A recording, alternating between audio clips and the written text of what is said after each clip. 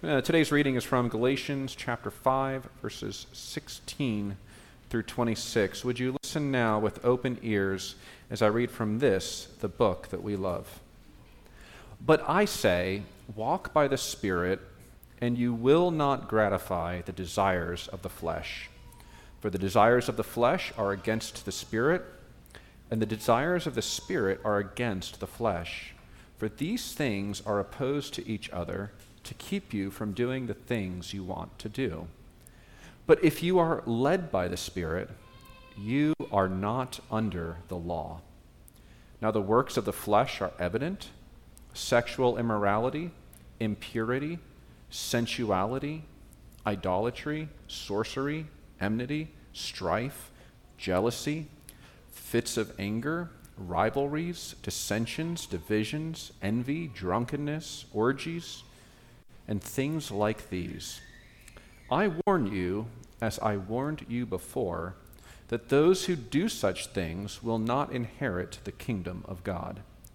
But the fruit of the Spirit is love, joy, peace, patience, kindness, goodness, faithfulness, gentleness, self-control. Against such things there is no law. And those who belong to Christ Jesus have crucified the flesh with its passions and desires. If we live by the Spirit, let us also keep in step with the Spirit. Let us not become conceited, provoking one another, envying one another. This is the word of the Lord. Let's pray together. Oh Lord our God, we come to this time and we sit under these words. And Father, I recognize that as we come here, we do come from all sorts of different places. Some of us have come in this room and we've listened to these songs, we've heard the scripture read, and some of us are in an incredibly wonderful season in our lives. Some of us feel deeply blessed by you, well provided for, healthy, pleasant. And Lord, yet others of us come in here and nothing could be further from the truth. Some of us come in here and our lives are a mess. Some of us come in here with profound pain in the body. Some of us come in here with broken marriages and strife in our families, others with unemployment, some with depression, some even in despair. And Lord, I recognize further that some of us come in here and we do and have believed in you for a long time. Others of us come in here and we're not quite sure what to think. I'm not sure if you're real, and if you are, if you're good. I'm not sure if the words that have just been read will have any effect on the areas of our lives that worry us the most. And Lord, therefore I pray that whatever place we find ourselves in, whether we come here in a state of joy or sadness, whether we come in a season of blessing or a season of suffering, whether we come here with much faith in you or dealing with all kinds of doubt, I pray, O God, that you would give us grace to see that in the way that matters the most, we all ultimately come the same. We all have an overwhelming and an unrelenting need to hear from you, to know you, to be changed by you. And I pray that you would give us eyes to see how you have addressed this need and the person and work of Jesus Christ, in whose name we pray. Amen. Amen. Well, good morning, and let me welcome you all again to worship here. My name is Darin, and I'm the pastor here, and we are in part 2 of kind of what I call a filler series, where we are looking at this section in the letter of Galatians, whereby Paul is absolutely concerned for the people he is writing to that they might be falling away from Christ. And the way that I'm articulating this is in this way. Many of you know that my favorite activity as a pastor, if you know me for any length of time, you know my favorite activity as a pastor is visiting you in the hospital when you have a baby. One of my favorite activities, right? It's all joy in the hospital with the babies, okay? It's a wonderful experience, and one of my favorite things is to pray for you, to pray for your little one, and I always pray the same thing. I say, oh God, may this child walk with you all the days of their life. And friends, that is my simple desire this morning. My desire is that for each and every one of you and for your children, that you would walk with God all the days of your life. Now, in saying that, I'm particularly aware that this reality is becoming more and more infrequent in the church in America.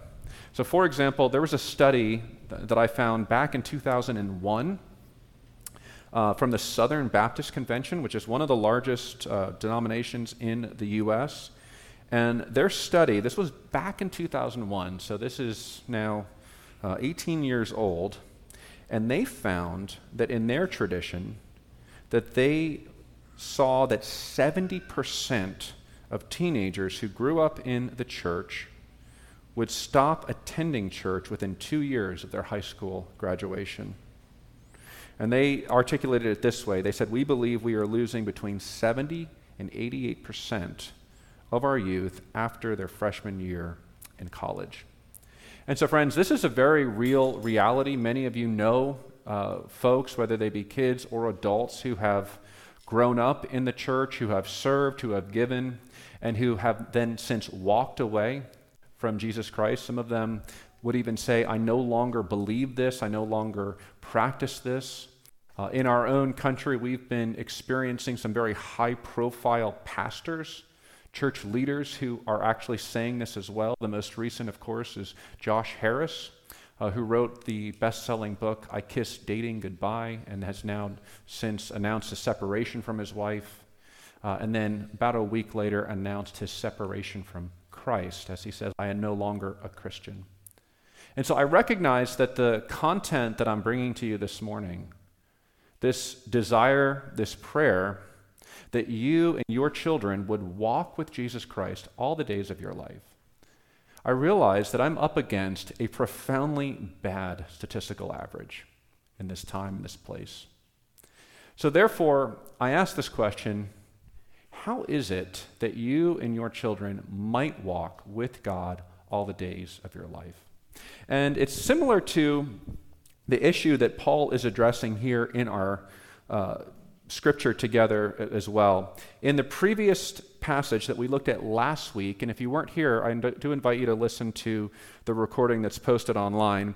In our section last week, Paul is freaking out. In fact, he's freaking out so badly that we have a special Sunday where the kids are present, and I felt the need to actually censor his language.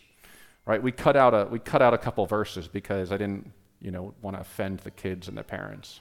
Right? He's freaking out because he says, you, people he's writing to, are becoming severed from Christ. You are falling away. People are troubling you. He's very agitated, he's very angry, and the issue that he draws attention to is that there are folks who are saying to these new Christians, they're saying, you need to follow one tradition if you were going to be a Christian, right? And that was the tradition of circumcision. They said, if you're going to be a Christian, that's great. We believe that you're allowed to be. This was kind of a new development in the church at that time, right? Jewish folks had previously believed that Gentiles were not allowed to become close to God. They said, we do believe you're now allowed in, but you need to become like us. You need to practice these things. And to that, Paul absolutely is completely 100% opposed to this teaching, to the point where he says, if you accept circumcision, then Christ will be of no advantage to you. And friends, what Paul is doing in our passage, both last week and this week, is he is addressing the question of what a substantive faith is, what it looks like, and how it works. Right? And I love this language of substance. Right? The idea is that you can have faith in Christ whereby you will walk with him all the days of your life, even through philosophy class, even through witnessing unbelievable suffering, even through having your faith challenged in all kinds of ways. Or you can have faith that looks like it's real, right? You're going to church regularly, you're serving, you're giving, you're teaching, you're leading Bible studies. But then, when a tragedy comes your way, when the philosophy professor is able to win an argument against you, your faith is shown to not have substance. It was simply a mirage, and you walk away. So the question I'm asking is, what does a substantive faith look like? And Paul is addressing this very question in this section when he brings up what faith looks like. What does it look like? And in particular, what does it look like in relationship to the law? And we looked last week at Paul raises effectively two issues that rise in the life of a Christian. And those are this: how does a Christian relate to the law of God? And how does a Christian relate to what he calls the flesh? And we'll define that a little bit here. And this was the basic answer that we read from the scriptures and that I saw create all sorts of puzzled looks on your faces. Some of you looked not just puzzled, but ready to email our Presbyterian and say, Darin has gone off the rails, right? Some of you did do that. No, I'm just kidding. What Paul said is this, right? He said, you are not under the law. In fact, he says it again this week. He says, if you're led by the Spirit, I believe this is verse 18. It's in my notes. I believe it's verse 18. He says, if you are led by the Spirit, then you are not under the law. Meaning, there is no requirement left for you to do. There is nothing for you to do. There is no rule to live by. There is no activity you must fulfill. But you are accepted by God 100%, period. And his concern actually is that these folks would say, yes, but no, I must do this. I must go get circumcised. I must act this way. I must live this way. And he says, if you do that, if you believe that you must do something, i.e. circumcision, then that means that you must keep the entirety of the law, because now your standing with God is now therefore based on the things you do and not based on the finished work of Jesus Christ, whereby he said, it's finished. The law is canceled. You are accepted. Now, the puzzled look on your faces, I believe, was raising this question. Well, Darin, if what you're saying is true, that I can do anything I want, I can do anything I want, I can go consume anything, I can go participate in anything. And the way that Paul raised this question was this. He said, if the gospel is true, if all of our sins have been canceled, if we are not under the law at all, then should we go sin in order that grace may increase? This was the question he raised in the 6th chapter of Romans. And friends, if you are asking that question, well, if the gospel is true, if what Paul is saying is real, then shall we go sin more? Then you are understanding a significant part of the gospel if you're asking it that way. Right? If you're asking it that way, if you're saying it, Paul expects that question if you understand the gospel correctly. And what he's doing in this passage, and what he did last week, and we're going to flesh it out a lot more this week, is Paul will maintain his assertion that if you are a Christian, that you are not under the law, that the law holds no force, no power over you.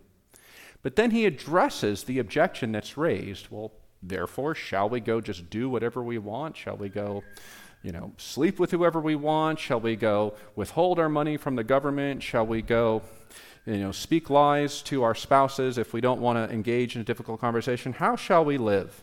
And this is what Paul says. You see, Paul rejects the language of law. He rejects the idea that you must follow a certain set of rules, right? Commonly called legalism. Instead, he prefers a completely and entirely different way of speaking, and he uses this language of gratifying the desires of the flesh. And listen to what he says in verse 16. He says, but I say, in contrary to these folks who say you must do this, you must do that, you must do the other thing, right? That's law. He says, no.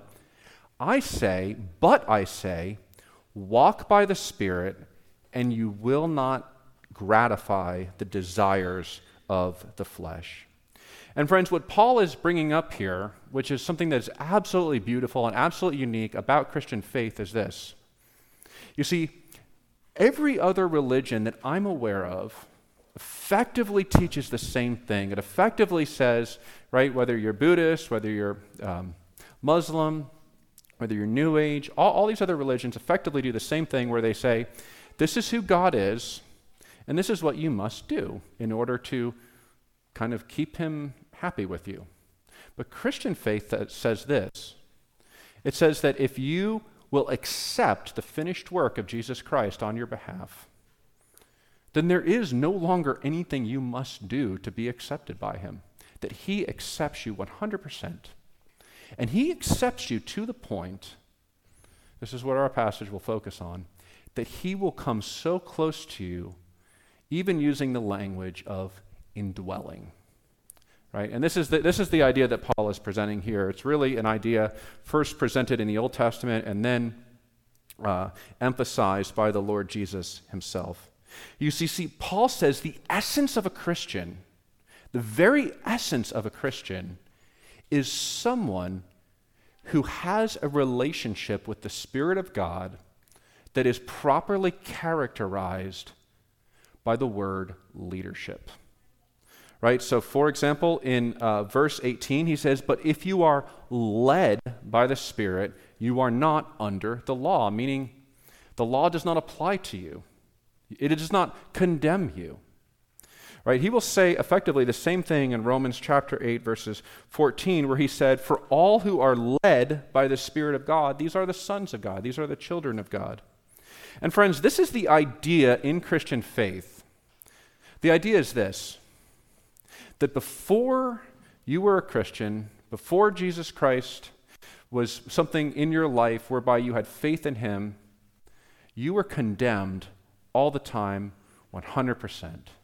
You were condemned for not loving your neighbor as yourself. You were condemned by not speaking truthfully. You were condemned by not having a pure mind and a pure heart. You were condemned by the way that you used your resources and also by the way you didn't use your resources. All the time you could read the scriptures and you could find issue after issue after issue after issue where that said, you are a sinner. You have failed. You are failing all the time. But when you heard the message preached, whereby the scripture says, if you will receive Jesus Christ's finished work on your behalf, if you will look at what he did on the cross and say, I accept that, I receive you, I trust in you, everything's canceled 100%. Why? Well, this is what Jesus will explain, and this is what Paul will emphasize. He'll say this, the law was canceled. All of the reasons that you might feel guilty, might be ashamed, might be condemned, all of those things were completely written off, canceled. Why? So that you and God could become very close. That's the whole idea, right? In the beginning of Scripture where Adam and Eve decide to go against God's commands, they go away from him, and all of a sudden they're afraid of him. They don't want to be close to him. They want to be far away. There's a separation that occurs. But when you become a Christian, you can actually draw close to God. So close, in fact, that the word that's used in the scripture is this word indwell. That God's very presence can come all the way inside you, right? Where it couldn't do that before because you were constantly condemned as being unclean.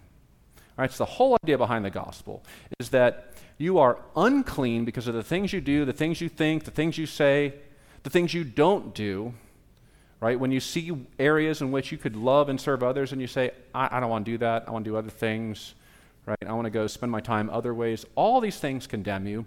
When the gospel comes into your life, when you accept Christ, all those things are canceled so that you can be close to God, and the language that's used is this word, indwell. And this is the very point of what God is doing in history, in the gospel. Listen to the words of Jesus Christ in John chapter 16. He's saying goodbye to his friends. They're grieving the fact that he's about to leave them, and this is what he says. He says, nevertheless, this is chapter 16, verse 7. He says, nevertheless, I tell you the truth, it is to your advantage that I go away. Jesus is saying it's a good thing that I'm about to leave you. Why? For if I do not go away, the Helper will not come to you. But if I go, I will send him to you. Do you hear what Jesus is saying there? He's saying the thing that you need the most, that which is better than even my physical presence with you, there's something that's better than that. Right? There's something that's better than Jesus being in the room, around the campfire, able to be asked questions of, able to heal the sick, able to open the eyes of the blind, to heal the deaf. There's something even better than all those things, and that is the promised Holy Spirit drawing close to a man, woman, or child in such a way that properly the word indwell might be used in that case. And that's what Jesus says. This is far more important than me being with you. And of course, he's just simply echoing the Old Testament. So, for example, in the prophet Ezekiel, chapter 36, verses 25 and following, the work of Christ is looked forward to with these words. It says, I will sprinkle clean water on you, foreshadowing the sacrament of baptism. He says, I will sprinkle clean water on you, and you shall be clean from all of your uncleanness. Do you hear that? And of all your idols I will cleanse you, and I will give you a new heart, and a new spirit I will put within you. And I will remove the heart of stone from your flesh, and I will give you a heart of flesh, and I will put my spirit within you, and will cause you to walk in my statutes, and to be careful to obey my rules. And friends, this gets at the idea that Paul is presenting here as to the relationship between the Christian and the law of God. You see, the relationship goes something like this. You are absolutely not liable to the demands of the law on your life if you are in Christ. If you are in Christ, the very essence of being in Christ is having God's Spirit within you. What does the Spirit within you do? Answer, gives you the desires of God to live for Him. That's how that works. Do you see the difference there? If you have the Spirit of God, Paul says, then you will not gratify the desires of the flesh. Right? So if you have His Spirit, then you will begin to desire things differently, not because they are arbitrary rules over here that you must do in order to feel good about yourself, but because His very Spirit is at work in you to give you those desires in such a way that you begin to grow and change. Okay, that's the basic idea behind what is happening here. And so, friends, I can tell you that there is nothing in my Christian experience that has revolutionized my experience with God more than this teaching.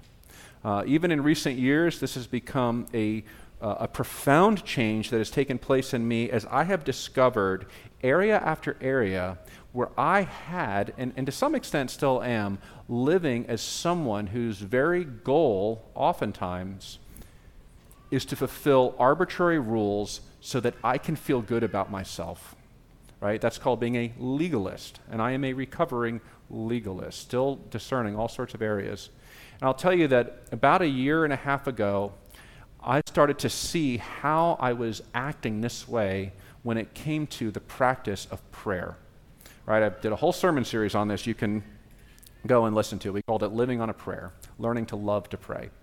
And what I discovered is that I would pray, but I would pray often simply so that I could feel good that I had done my duty for the day. My prayers were lifeless. Oftentimes they didn't happen, right? And the way that I would feel about myself was connected to whether I followed the rule or not. And what I discovered about a year and a half ago is this, that God loves me the exact same amount whether I pray or not. Right? And there's no amount of praying that is going to make Him love me any more than He already does. And there's no law that says I must pray.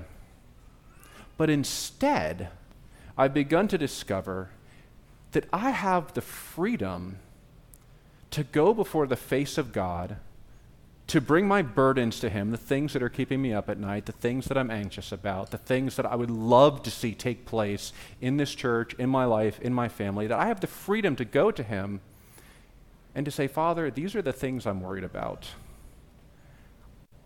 would you address them? Would you bring healing to them? And all of a sudden, prayer became less about a rule and more about a relationship, right? And I'll tell you that when that happens, when you realize that you don't have to pray, all of a sudden your prayers will take on a lot more life in themselves. Why?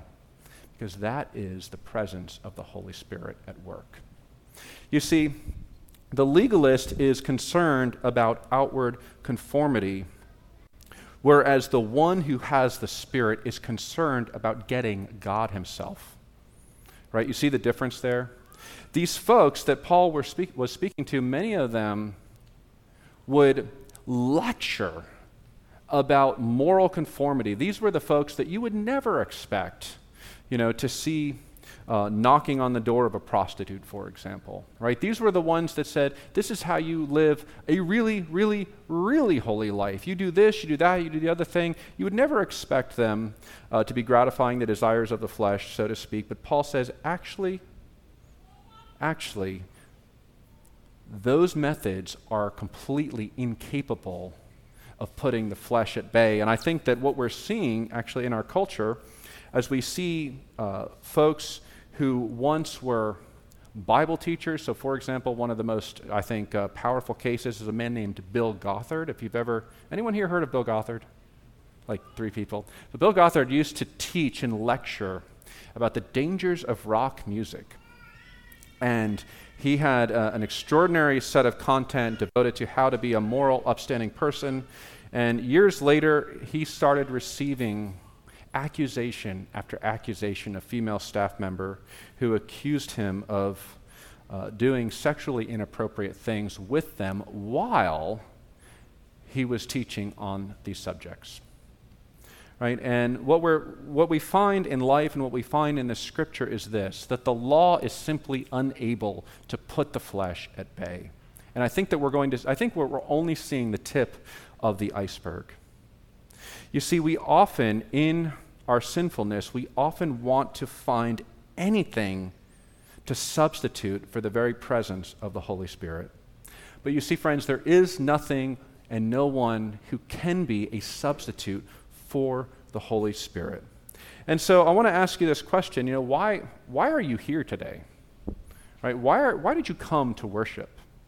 On our staff, we've been doing a survey. Some of you filled this out. We asked 30 people, had an outside ministry come in and conduct a survey to sort of assess the church health here at Ironworks. We're still kind of dissecting it. We're still going through it, right? And it was interesting. One of the things that came up is this. One of the questions said, do you prepare for worship? Right? Very few people said yes, right? The next question was, do you experience the power of God in worship? And guess what that answer was? Very few people said yes, right? Something that we're going to be working on, right? And I'll tell you this, right? Why do you come here?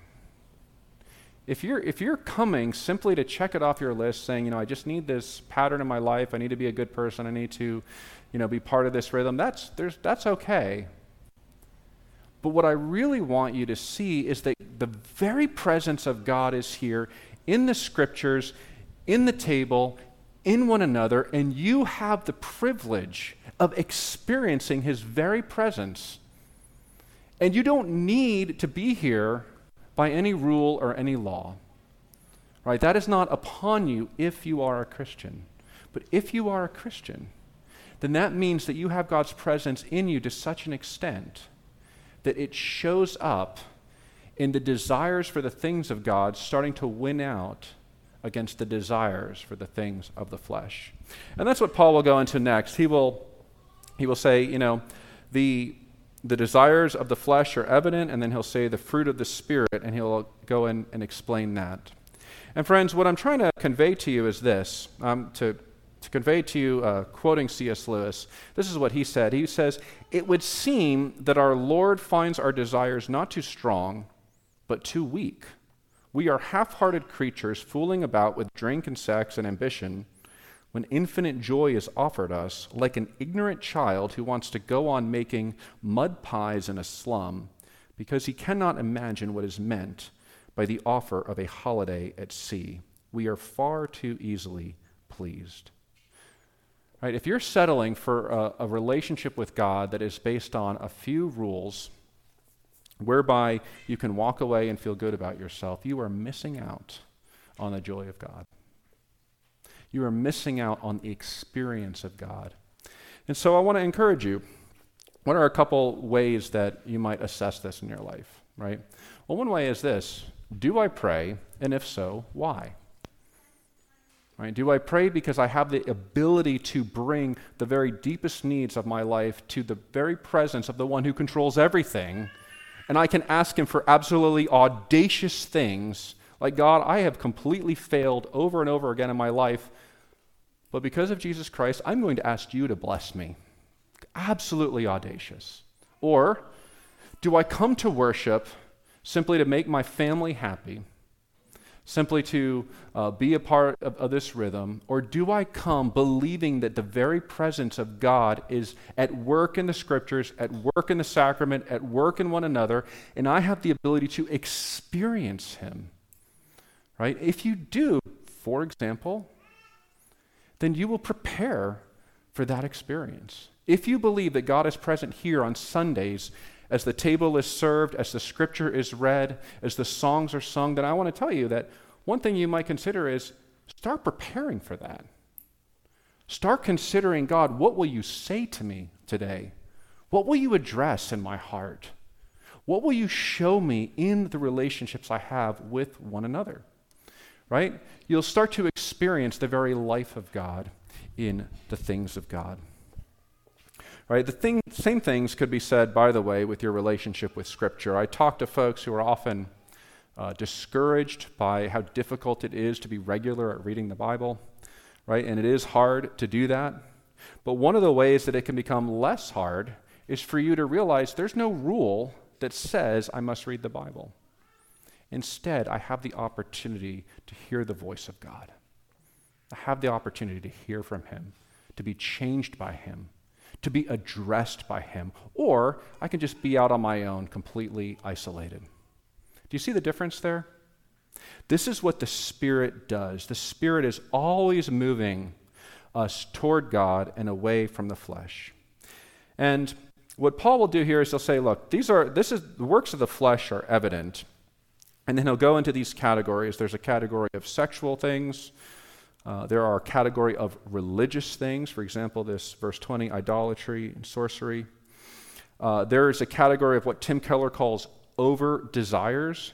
So, for example, the scripture says it's good to drink wine, but it's not good to drink so much that you're drunk. In fact, it's interesting. I don't really know why the translators have chosen this, but the word orgies is actually referring to drinking.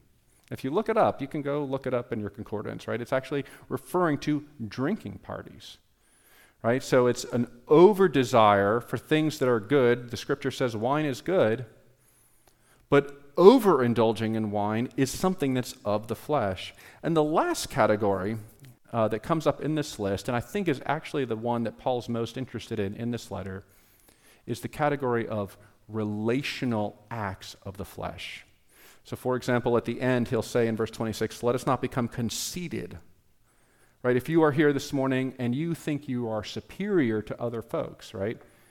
What you are doing is you are experiencing your flesh at work in your life that is acting out of a hatred for God in such a way that you are being puffed up and saying, I'm so glad I'm not like this person, that person, the other person.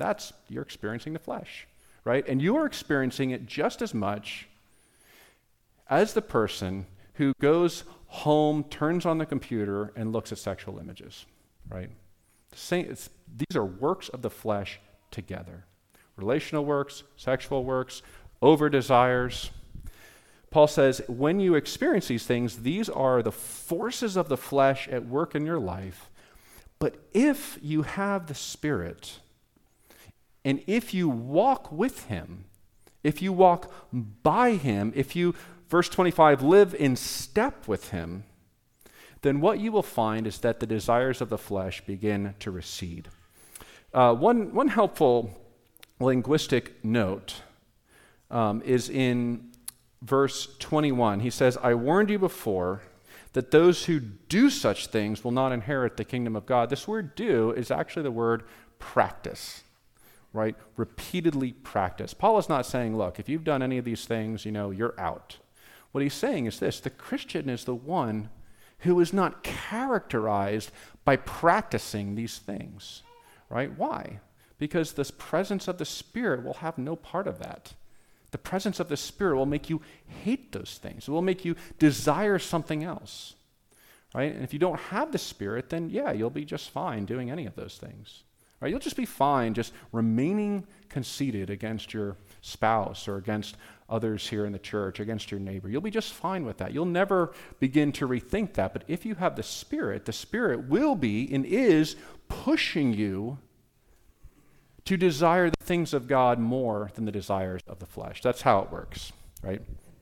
So this is the primary teaching that Paul has here. He says, the way that you grow as a Christian is not through the law, but is through walking with God, walking with His Spirit. And he says, the way that you know that that's happened in verse 22 is this: you begin to see what he calls the fruit of the Spirit. And he lists this wonderful list that many of you have memorized, kids memorize here: love, joy, peace, patience, kindness, goodness, faithfulness, gentleness, self-control. And look at how he articulates it at the end. He says, against such things there is no law. And the one that Jesus will zero in on the most, and the one that Paul and the apostles John will also zero in on the most, is the first one, which is love.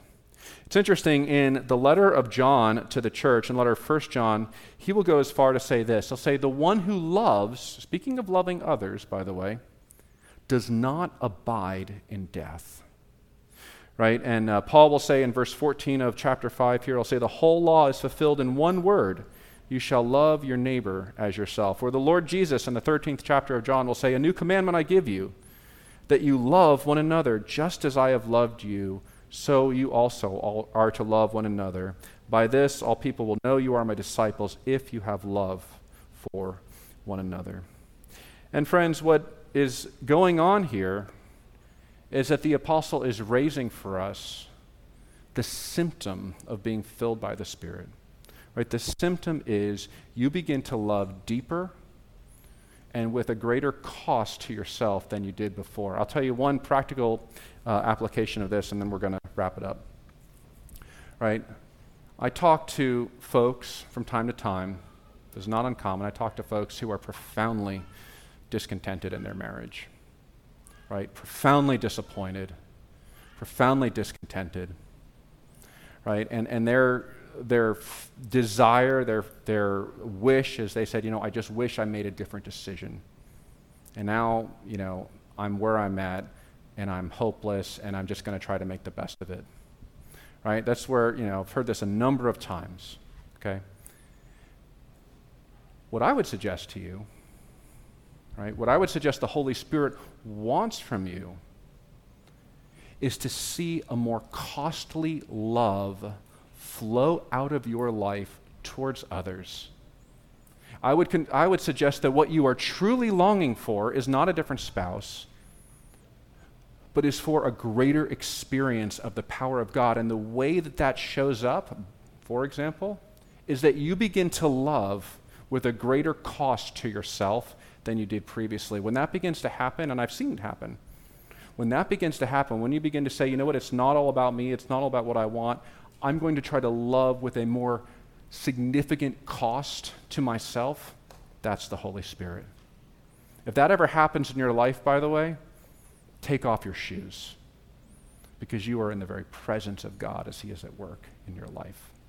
So that's what's going on here, friends. Trying to make the best sense of this as I can. What Paul is after is a kind of faith that has substance.